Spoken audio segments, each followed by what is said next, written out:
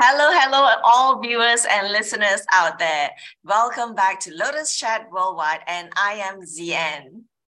Hi, Zian. I'm Laura, and I'm so excited to be here for another week of Lotus Chat. Yay! Yay! So this week we have Lotus Chat episode 39, and we're going to jump into our topic. What do you do after an argument? So very interesting. And I think a lot of viewers and listeners out there can connect to that, right? We're all humans. So it's only normal that sometimes we do have conflicts and arguments. So tell me, Laura, what do you do after an argument? Oh, Zian, I wish I wasn't on Lotus Chat tonight. This is probably one of my weakest spots. I would be honest to tell you that I do not do well in arguments, and I will tell you why. I don't yell, I don't erupt, I don't say things I regret. I go inside of myself and then I want to flee. I mean, you may have heard the term fight or flight. I'm the flight, man. I'm better than a 747 jet. I'm out of there, man. I don't want to deal with the drama. I don't want to deal with the emotion, and I don't want to feel non-valued. And so I'm not proud of that, but that is what I do after an argument. I shut down. Tell me, what do you do after an argument, Zian? I like to think that I do the same, but then now that you are telling me your story, I realize that sometimes I do burst out just like what you say. I would say I don't really think about it so much, but then sometimes when I get really upset, I say things that I would regret. And I say things that are really mean, and I say, words that cut throat and cut through the heart, which is, I admit, it's not right. And those are the moments usually when I'm really kind of like so upset that I can't do anything about it. That I went to like, why would you say that? When I go ballistic. But I think generally, if I were to put an animal to myself, I would be like a turtle. I actually go into my little shell and just let someone else, say whatever they want to say, and I don't really respond. And I actually took that advice from my uncle-in-law, who actually told me many times that every time when you are in a heated argument, you have a high tendency to say something you regret. So just leave that space for a little moment and then come back to kind of, talk about it. Yeah. Wow, that sounds good, Zian. I know I'm always afraid I'm going to say something that I can't take back. So then I don't say anything at all. And then, yeah. Why do you think, Zian, we react that way? Or why do you think you react that way? I think it has a lot to do with my childhood. I think there were times when I grew up, I seem to be the one that is I seem to be being shut off, oh, let's just settle the argument, all the kids get to be quiet and just shut up, So from then, I think it was like a social conditioning. I'm being conditioned to not say anything, because if I do say something wrong, then I will be the scapegoat. So I'd rather not. So that's why I end up just, minding my own things and doing my own things and not really wanting to do that. And I think part of it has to do with my people-pleasing, traits, where I tend to want to please the people that I'm arguing with, or the people in front of me who's having the argument. So I tend not to take sides, not to say anything, and just, try not to add fuel to the argument. Yeah.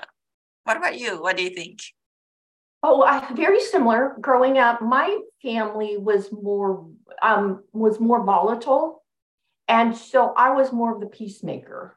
And so if you check out Mammoth Edge Coaching on Instagram, you'll see some of my videos about finding your voice. It's taken me a long time to find my voice, but that was one of the areas I didn't find my voice in. I thought I didn't have a voice, and that I needed to just keep the peace. And so that is why I react that way. right or wrong. And I think we all can change, but some things just take longer. And this is the area that's taking me longer. Yeah, it does take time. Yeah. And so, what are some of the challenges when we react like that, Zian? I think definitely when we are in a heated argument and we say things that we don't mean after that. Actually, we really mean it at that time, because we're really upset. It's just that it's hard to take it. Best friend of mine always tell me that, it's always a challenge on how we can say things and do things elegantly. And it's so true, right? Yeah. Because we obviously feel the same way. That's why we say what we said. And the challenge is how will the other person take it, and how will that benefit that, that point of time? How would they benefit that context? But what I think I do also, I wanted to add on to that, is that I usually process this with a really good friend. And I think sharing it socially kind of helps me with meaning creation and see how that kind of fits in my narrative. As I am sharing it with a friend, actually, I'm actually processing it in my mind, Yeah. So I do that too. And I think the challenges in that, I think when we argue and we keep being, in my case, being a turtle and trying to go into my shell, then nobody really knows what I'm really thinking. And they thought they have solved it or told me what they said, but, nothing's happening, it kind of goes in like a circle, stays the same. So I think for the listeners out there who's listening to this, I think it will definitely, for me, it will benefit that after that heated argument to walk away and think about it a little bit more before we come back to it and then talk about it in a calm state of mind. Oh, I love that. For me, the challenge is when I'm quiet and I walk away, I leave the other person hanging. And unless I go into a long dissertation of why I'm doing it, people don't understand. Just like I don't understand people that erupt and fall apart and swear and all of that. I don't get that. They don't understand why I leave to go regroup. But I'm also with you in that regrouping can be really cathartic, and it can help you to pull your thoughts together so you don't say the wrong thing and figure out what it is that may have gone wrong and how you can right it. So I think there's some good things that can come out of the quiet time and moving away and giving your son some time to think. But I think that there has to be some kind of communication to the other party as to why.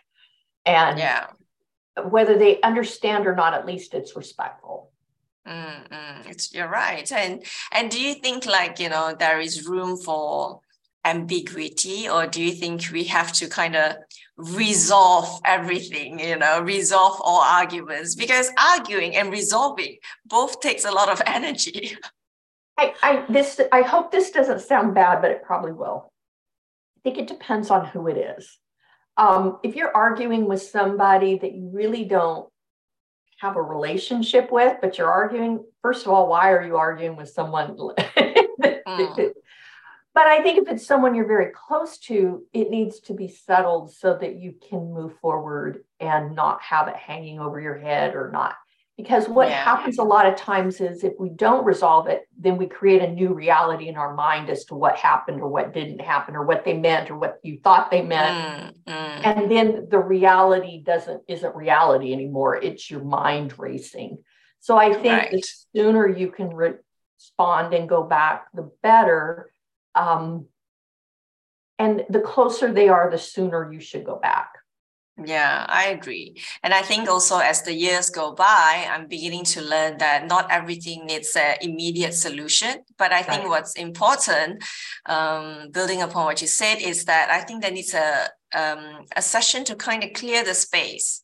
And clearing the space, I think, does not mean that there is a concrete solution. I think clearing the space is more like, hey, I'm sorry I said that, or I'm sorry that my tone was a little bit harsh, But I think so that's important to clear the space even without an immediate solution. Right. Okay. Well, audience, we've got a question for you. Mm.